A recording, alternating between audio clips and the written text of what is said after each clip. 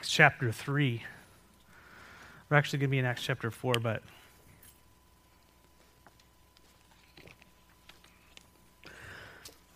last week we saw the grace of God revealed to a man who had been crippled from birth.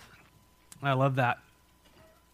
You know, he was laid every day at the temple gates. Could you imagine being disabled from birth in a society to where there wasn't really any many safety nets like we enjoy today? You had to contribute to your family, or you were cast away. And so they would take them, they'd set them where else but at the gates of the church, the gates of the temple. And as these people would walk by every day of this guy's life, he would just beg. He would just beg, oh, help, you know? And we can see there from chapter 3, he wasn't even looking eye contact with people. He'd just been so worn down year after year. Jesus had probably walked by this guy. We had tons of people walking by this guy every single day. And yet, here he was, paralyzed. And, you know, that's just kind of how we operate as a society, how we are as a world. We are so crippled at our core with sin, each one of us, and it's manifested in different ways, in the way we behave, what happens with our bodies, and all this type of stuff. But at the core, we are all in need of a Savior. We're all in need of the grace of God to come down and reach us out of where we are and just say, rise, get up and jump. And that's what these disciples did that day on that way to prayer. So I just want to start by praying, and then we'll get going. Lord, we want to thank you so much for your grace this morning. And I know that's a word we kind of throw around, but really, truly, we are so utterly broken and sinful and rebellious at the core of our hearts. As your word says, we even delight in your law sometimes. We love it. We look at it. We don't have the capacity to fulfill it. We cannot complete what only can be completed in Jesus Christ. And so we come before you today as your children, as people who have come from different backgrounds and different experiences, all broken. And we've come that you might reach down and pick us up and hold us, Lord, and heal us and cause us to jump with you today. Lord, we lift up the teaching of your word in this place. We pray that you would bless it, that it would penetrate the hearts, that it would produce a harvest, and that we wouldn't just sit here and do our duty and check off the box, but you would have all of us. In the name of Jesus, I pray, amen. So last week, chapter 3, the guy gets radically healed. Peter and John are on their way to prayer. Isn't that neat? 3 o'clock prayer, and you know, Jesus is in their hearts. They've been filled with the Holy Spirit. Their lives are about the things of the kingdom. They're on their way to the 3 o'clock in the afternoon prayer service. They walk by this guy, look down, and they connect with him. And we talked about last week, we can just walk by people all the time. But when the Holy Spirit says, hey, pay attention, look down, wake up, we should respond. God wants to do something. He wants us to be aware of something. Something's happening. And how many times I just pass by no because of the way they look or how that might affect me or what they think of me. And we need to die and just say, okay, Lord, and engage. And Peter said, you know, here's this guy. He didn't have money. I mean, instantly, wouldn't you just be going, you know, I just can't meet this guy's needs, so I'll let someone else do it and see ya? Isn't that just, you know? He didn't have money, but he had a spiritual need. And they had that. What they had, they gave. And that's what he said in chapter 3, verse 6 through 8. It says, silver and gold I don't have, but what I do have I give you in the name of Jesus Christ of Nazareth. Stand up and walk.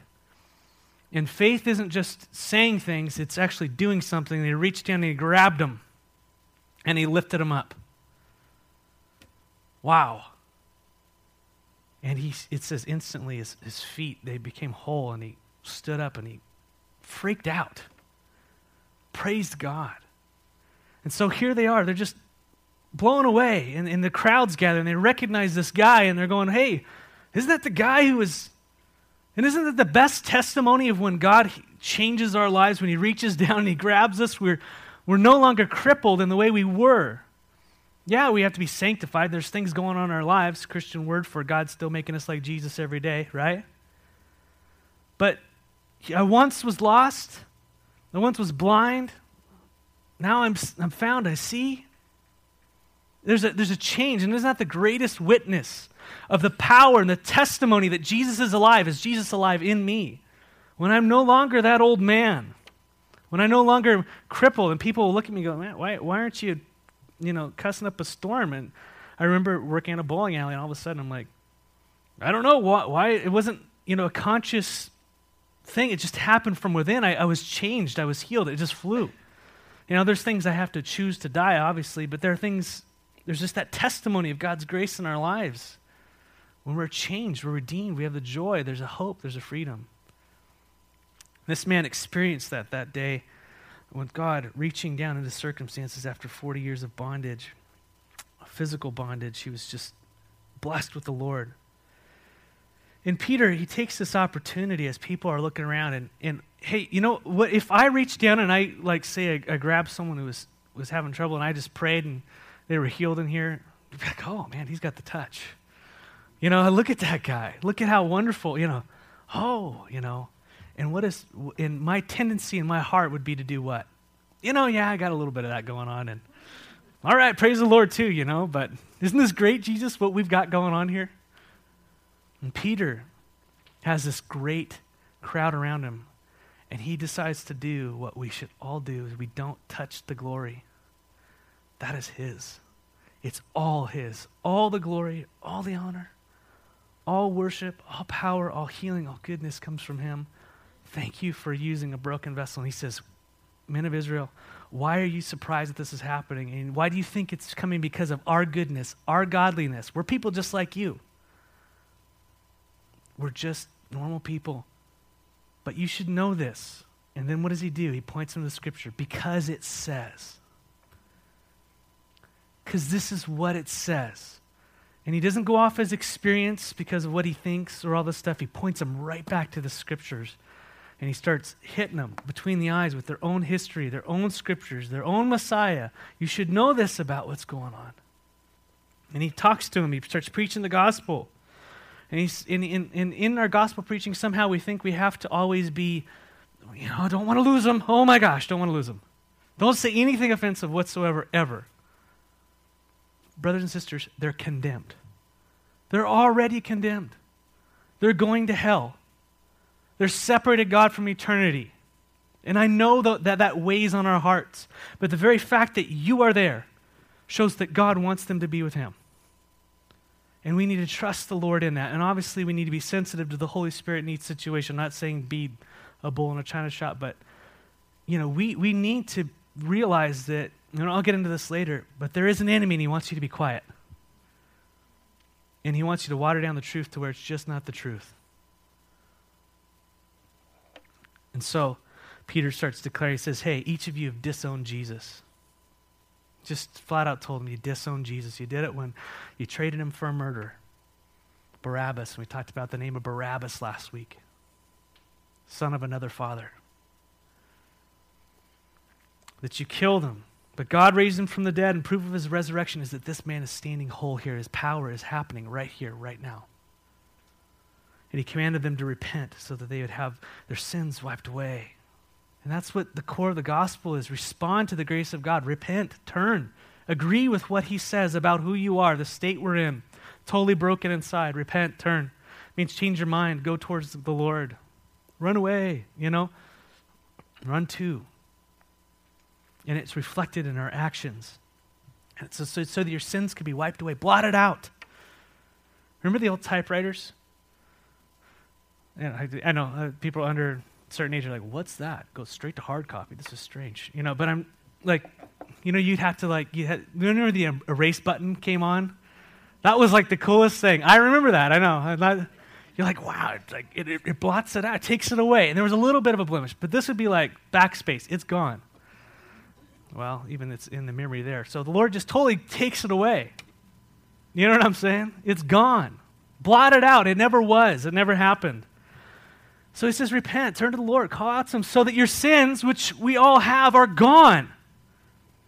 They're eradicated. How many of you enjoy that? And it says so that you have times of refreshing. That is what the world needs, times of refreshing. But we want to have the refreshing without the repentance. I want to have, entitled, goodness with God and all that stuff without the heart change. I want all the benefits of without the relationship, without the heart. God says, no, you got to turn. Turn towards me. And that faith in Christ, like we said, faith just like he spoke and then he reached down his hand. Well, faith in Christ is speaking, and it's also demonstrated. The proof of our faith is in what we do. That's the practical way it's played out in our lives. So repentance is that faith, but it's also showed in our actions. We're not saved by our works, but our works prove that we have been saved. It's a proof in the pudding. And he said, he commanded them to repent so that they'd have times of refreshing, but they did not listen, they would be cut off. And that means to be utterly destroyed. And that's what each of us are faced with. That's what the world is faced with. In a world of so many variables and so many things, really it comes down to that one black and white statement. You either have Jesus or you don't. You have life or you don't. You have eternal life or eternal destruction. One of those things. That's what it comes down to. You have the Son or you don't. And Peter used scriptures to make all these things, all these illustrations happen. And so here they are in the temple courts, and the people are gathering around. And now in chapter 4, verse 1, what do you think is going to happen? Well, the priests and the captain of the temple guard and the Sadducees came up to Peter and John while they were speaking to the people. They were greatly disturbed because the apostles were teaching the people, proclaiming in Jesus the resurrection of the dead. They were preaching the resurrection of the dead. So verse 3, they seized Peter and John, and because it was evening, they put him in jail until the next day. But verse 4, but many who heard the message believed, and so the number of men who believed grew to be about 5,000. You're going to see these terms like Sadducees, Pharisees, scribes, lawyers, and on and on and on. And throughout scriptures, and all these are different religious sects, and I wouldn't say, they're, like you got your Baptists and you got your Episcopalians, you got all these different people who believe. They kind of have a core belief, but there's different variations of each one. And so you'd have the priests who are operating the temple, taking care of things in the temple, the sacrifices, opening the doors, closing the doors. The temple guard were the police force, kind of guarding the temple with the gatekeepers of the Old Testament. And then you had like the Sadducees and the Pharisees, and they had different teachings that they would follow, different teachers, so they had disagreed on different points. The Sadducees right here, emphasis on verse 1 and 2, they're the people who did not believe in an afterlife. No resurrection from the dead. No, we all just stop and it's all over. That was their emphasis, and so they're hearing this teaching in the temple courts, and what do? Get the guard, go arrest them. And so all these groups would get together, the Sadducees and the scribes and all these people, and they would form the Sanhedrin with the elders, which would be the big political leadership. Remember, there was no separation of church and state. Religious law was your law. It was all together. And so you'd have this big group of guys getting together, and those are the guys that put Jesus to death. You're going to see him in just a few minutes here. And so all these groups are converging who normally see things differently. And when you see a bunch of political people gathered together all for a common cause, look out. They usually have one common enemy. And if you don't know who that enemy is, guess who that is? It's you. No, just kidding. Anyways, so they're emphasizing the Sadducees, and so they're very upset because Peter and John were teaching that the reason why this guy was healed is because Jesus was alive. Jesus was alive. This was proof of it. And so here in Acts chapter 4, we see the beginning of the persecution of the church, the persecution of the church. Have any of you ever been persecuted because of your faith? And I know you can go, okay, I haven't been like, communist China persecuted, but I mean, have you been persecuted from your faith? Have you been given a hard time? Have you been ridiculed? Have you been challenged publicly? Have you been, have any of you experienced that? Yeah. It's not an easy thing. And so put yourself in that mindset. You've got these guys who are filled with the Holy Spirit. This miraculous thing happens. They're in the temple courts, and the leaders of the city, very powerful people, all gather together and grab them and throw them in jail. What would happen if the mayor and everybody at Walla Walla comes over and just says, I'm not saying anything about the mayor, I don't know the mayor. Otherwise, see, I'm already fearful. Run away! But when we become witnesses of Jesus to his resurrection, that his life is in us, it's going to be shown in several ways. When Jesus is alive in us, when his Holy Spirit is filling us, when we are changed people, it's going to be shown by what we do. What were these guys doing? What were Peter and John doing? They were on their way to church. They were on their way to the 3 p.m. service. They were devoting themselves to that time of dedication to the Lord, as you are this morning. Amen? Praise the Lord. And they were aware of people around them in need. They were looking for opportunities for God to use them, to be a vessel. They were changed in that way. Instead of self-centered, they were others-centered. And we see that. They reached down, they picked up people who were crippled by sin. And they were also changed by what they said. They opened their mouths to preach the gospel. They spoke. It wasn't just an inward, private, alone thing. There was talking going on. There was expression. It flowed out of who they were.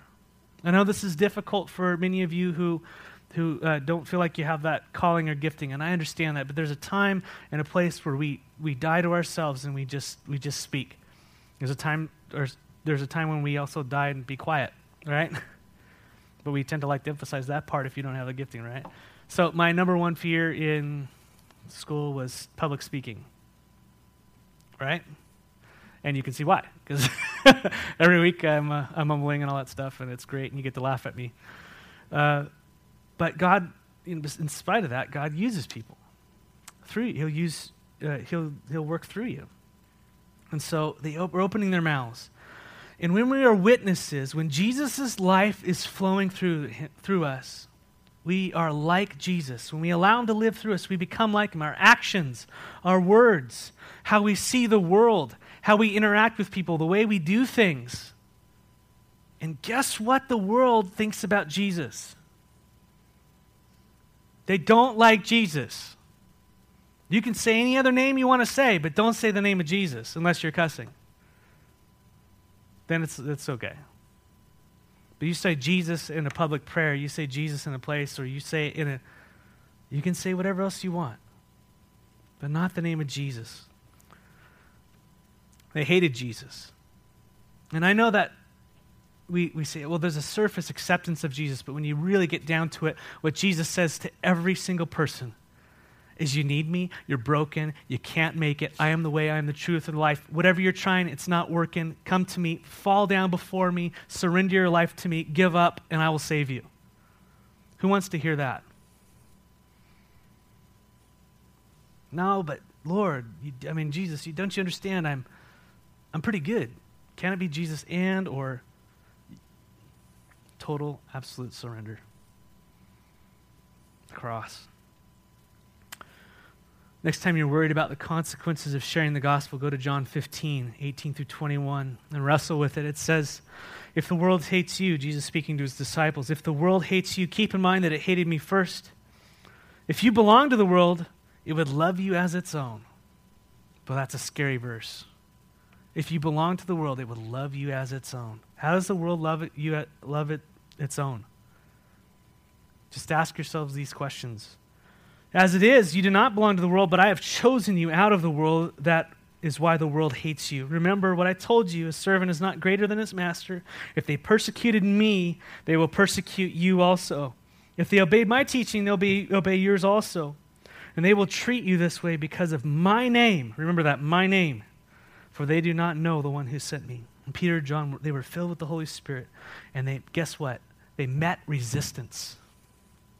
When you are filled with the Holy Spirit and you are allowing the light and the love and the life of the Lord to live through you, when you're living the life of the cross, you will meet resistance.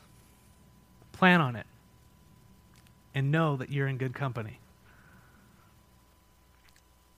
Verse 3 said they seized Peter and John because it was evening. And they put him in jail until the next day. And how many of us focus on that verse 3? Oh, they seized him and put him in jail. I don't want to be put in jail. Whatever I can do to avoid that persecution, that rejection, that conflict with people around me that I love and care about. Anything to do. I just want to keep it smooth. And I'm willing to compromise and compromise and compromise until my salt is gone, my light is gone. I often get so concerned about verse 3 that I forget about verse 4. What is verse 4? What does it say, everybody?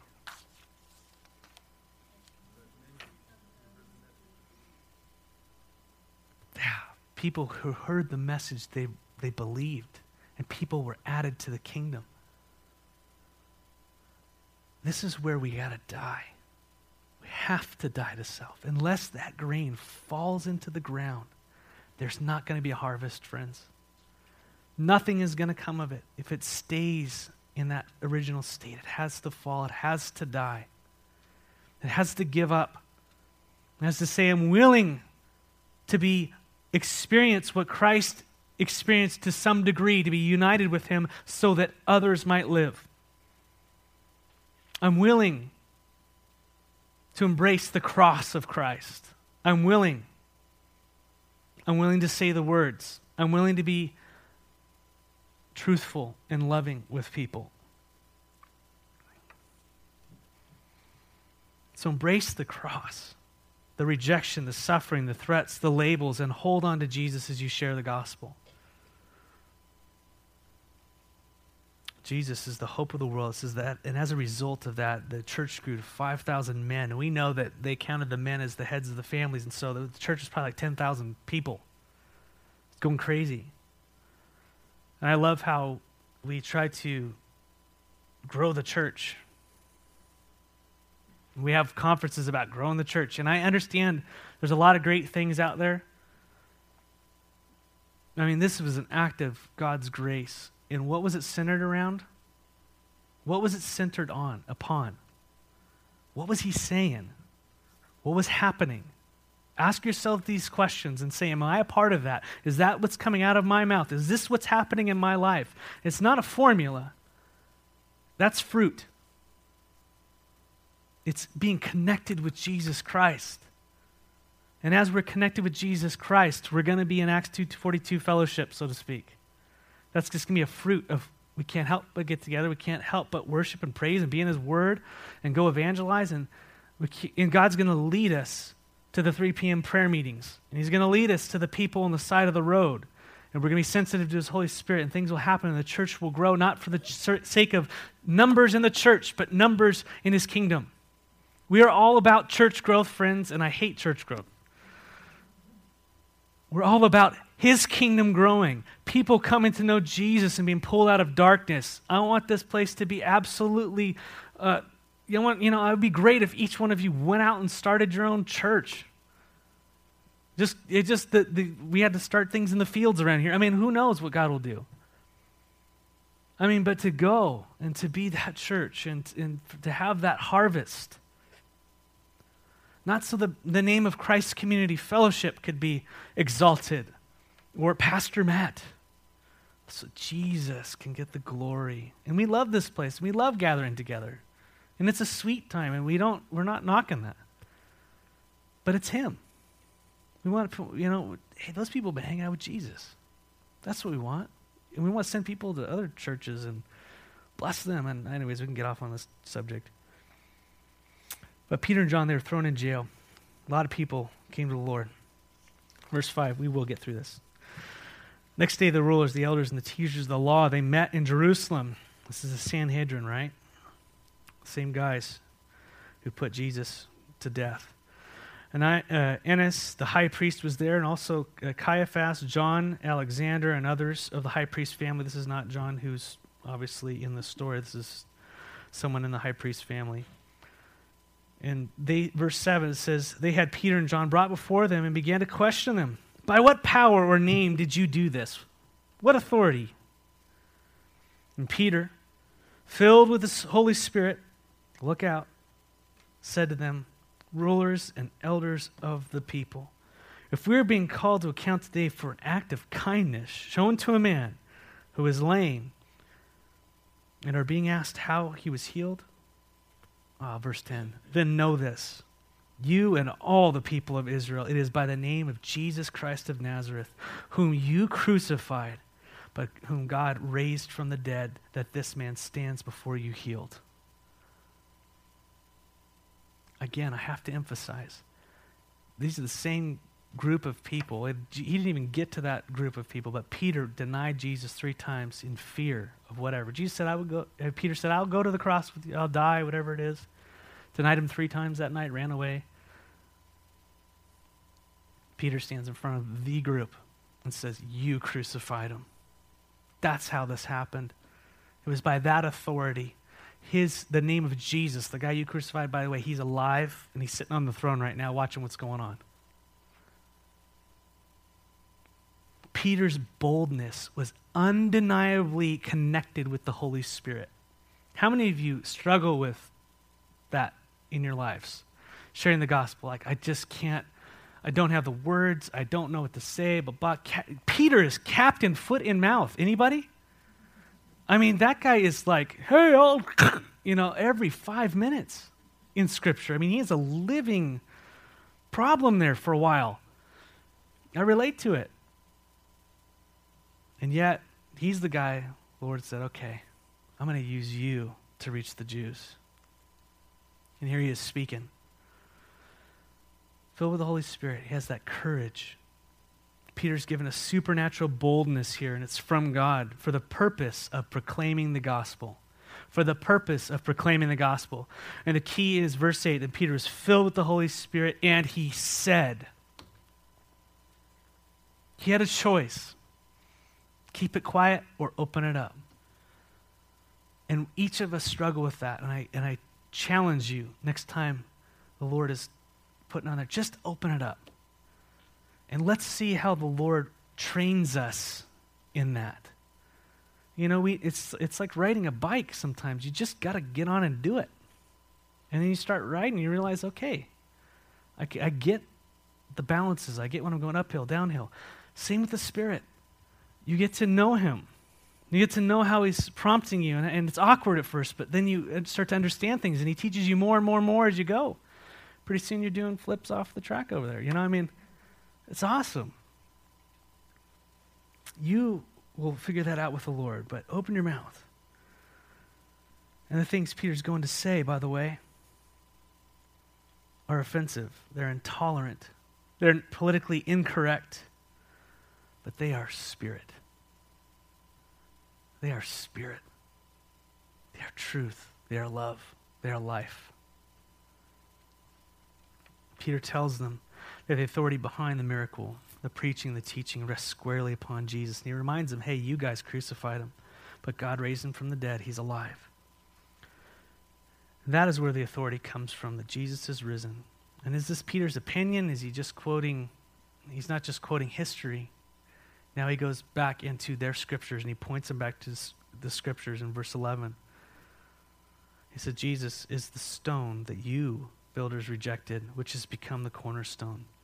Salvation is found in no one else, for there's no other name under heaven given to mankind by which we must be saved. If that isn't the most offensive statement in our day and age, I don't know what is. That no other God, no other name, no other system, no other philosophy, no one but Jesus alone can offer salvation. He alone saves. Wherever you've been from, whatever your culture is, whatever your background has been, whatever philosophy you've had, no one but Jesus. He alone will save.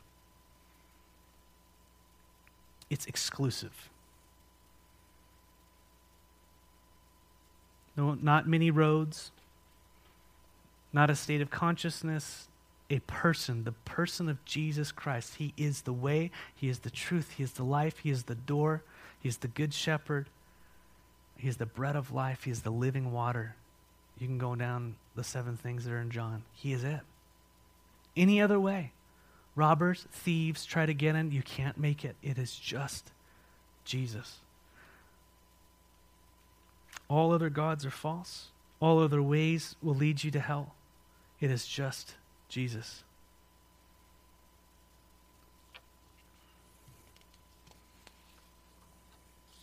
That is who we preach. He is the stone the builders rejected. And he's talking to a group of people who were the ones who rejected him. He's quoting Psalm 118. There was a story in their history when they were building the temple that they had this stone come in from the quarry. They didn't know where it fit, so they cast it aside. They were going to finish the building. They're like, where's the capstone? They said, we already sent it. We don't know. And they finally remembered, oh, the capstone. They went out and dug it up amongst the rubble. They picked it up and they go, oh, yeah. The thing that brought it all together, that was the point. They rejected it. And that's what Israel did. They rejected their Messiah. And because they rejected their Messiah, now we hear the gospel. Romans teaches. Praise the Lord for his work in that. Jesus said, whoever falls upon this capstone will be broken to pieces, but anyone in whom it falls, it will be crushed. We fall upon the Lord and we're broken. And we pray that the Lord would not fall upon people, but he will come back and he will crush. And we don't want to have that. We want to have people restored to him. And that's why we are the salt and light. And here in Acts, before these same leaders, Peter declares, under the power of the Holy Spirit, you fulfilled what Jesus had said back in Mark 10:10, referring to that stone of the builder's rejection. Salvation is found in no one else, for there's no other name under heaven given to mankind by which we must be saved. And if you've never called out, if you've called out to other things or other people or ways of life and you just have not called out to Jesus Christ to save you, I would encourage you this morning to call out to him right now in your heart of hearts. And guess what God says? You will be saved. That is his promise. And God does not go back on his word. Language here is emphatic. And so when they saw, verse 13, the courage of Peter and John and realized they were unschooled, ordinary men, they were astonished, and they took note that these men had been with Jesus. Now, how many of you have had some education? Not people kind of sometimes take this verse and go, oh, well, it's good to be dumb. I'm just saying, I understand that. It's okay. Each set has their own things they have to deal with because you're always dealing with the heart. And when you're uneducated, you can kind of be prideful in that, I just do it the old-fashioned way or whatever it is, and you got this pride in your heart. And when you're, and when you're educated, you can go, oh, well, you don't know what you're doing because there's 50 billion ways better to do it. And it's all around the heart. But these guys were fishermen. They were from a lake up in north, and they're just country folk. And they really didn't go too far. And these guys were just blown away at what was coming out of their lives, who they were. And they couldn't point to the PhDs. They couldn't point to their experience. They couldn't point to all these things. All they could figure out is these guys had been with that guy. And really, that is what we want at the core of who we are. Is that when people look at us and they see the blessings in our life and they see the things that are going on, that it's a reflection of his goodness. It's a reflection of him. In whatever pursuits we have, whatever educations or whatever we do or don't do, right? That it points to the Lord. But the core thing here is that it was not their eloquence. It was not their ability to put sentences together and to manipulate people's hearts and to have the PowerPoint presentation. Nothing wrong with PowerPoint. And the lights and all the things. That wasn't what did it.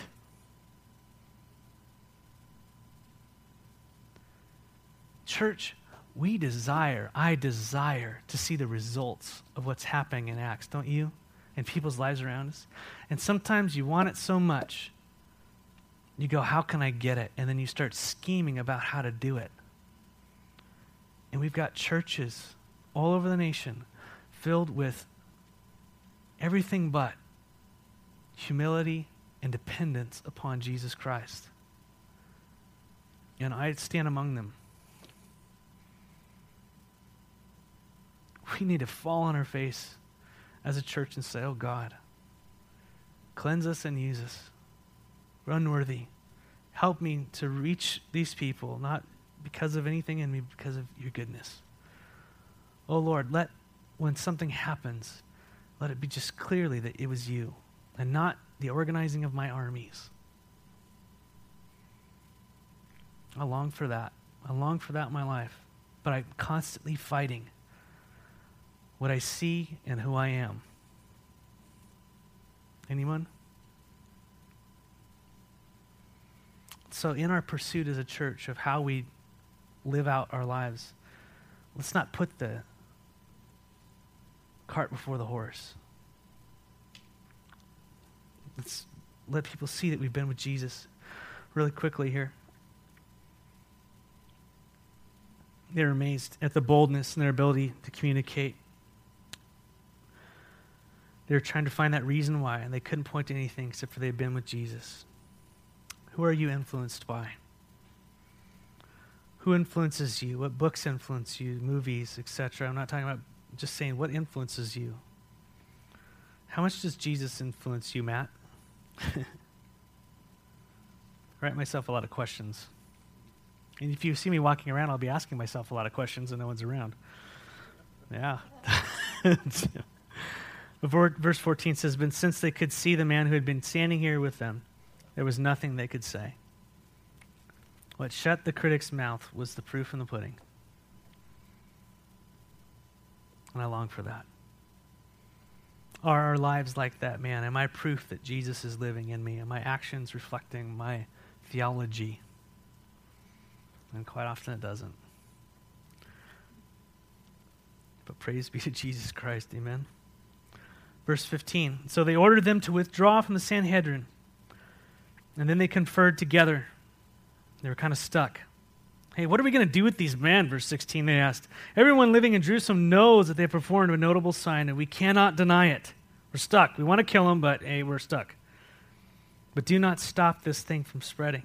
But to stop this thing from spreading any further among the people, we must warn them to speak no longer to anyone in his name. I want you to underline that. To stop this thing from spreading, we're going to command them to no longer to speak to anyone in his name. In verse 18, then they called them in again and commanded them not to speak or teach at all in the name of Jesus.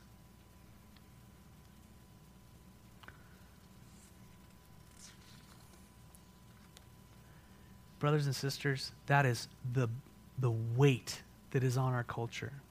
That is the weight that is on your workplace. That is the weight that is on the school system. That is on the weight that is on our nation. Everywhere you go, shut up. Don't say anything about Jesus, whatever you do. You will no longer speak in his name. And somehow we think it's all politics. It's demonic.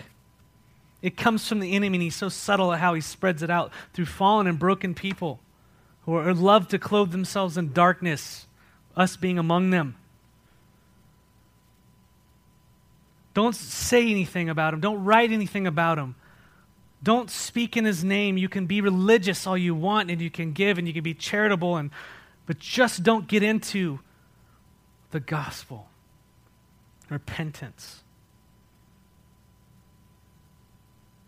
You can have your Christianity, but you better not be following Jesus.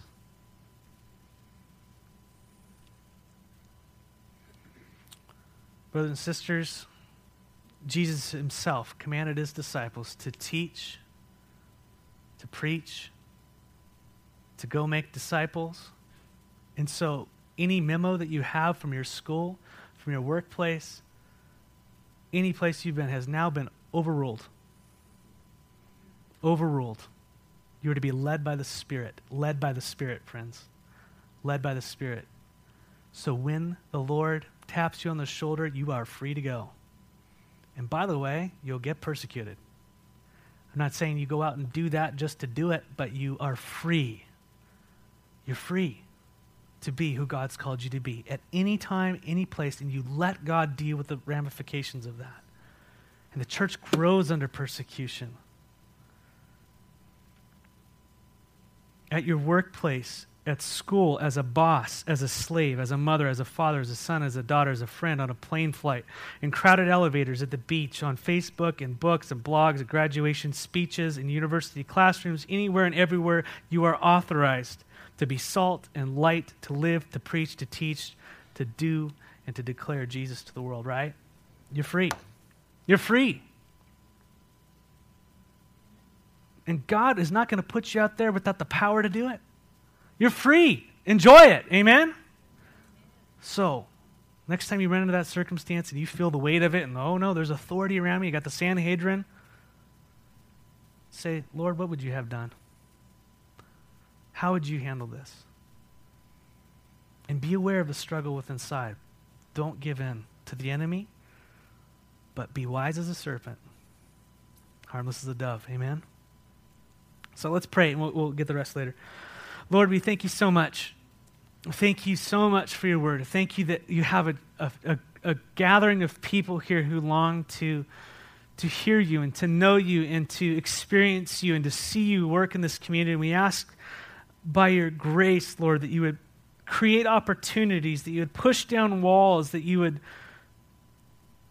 Lord, there's a need for us to have your Spirit, and I don't want to, your Holy Spirit, just right here in the book, Lord, and in our hearts and in this place, just that freedom in this community. We need it. And we need you to lead the way, Father, and we don't want to force it. We just want to be in love with you and walk, and as you open up doors, we would reach down and grab people, and whatever opportunities you lay before us this week, we want to walk in faith in. And we trust you to do the miracles you need to do, you want to do. We trust you to give us the words when we need to speak. Give us the wisdom to be silent when we need to be silent. But Lord, help us to shine our light and not fear persecution. Lord, we lift up all these things before you, and we praise you, and we worship you, and we thank you. You are seated on the throne right now in your glorious heaven with all your angels worshiping you and those who've gone before us. Lord, we just pray that you would call out and that you would declare your blessing, Lord, just upon this little church here, that we would be a light in this community. We pray in the name of Jesus. Amen.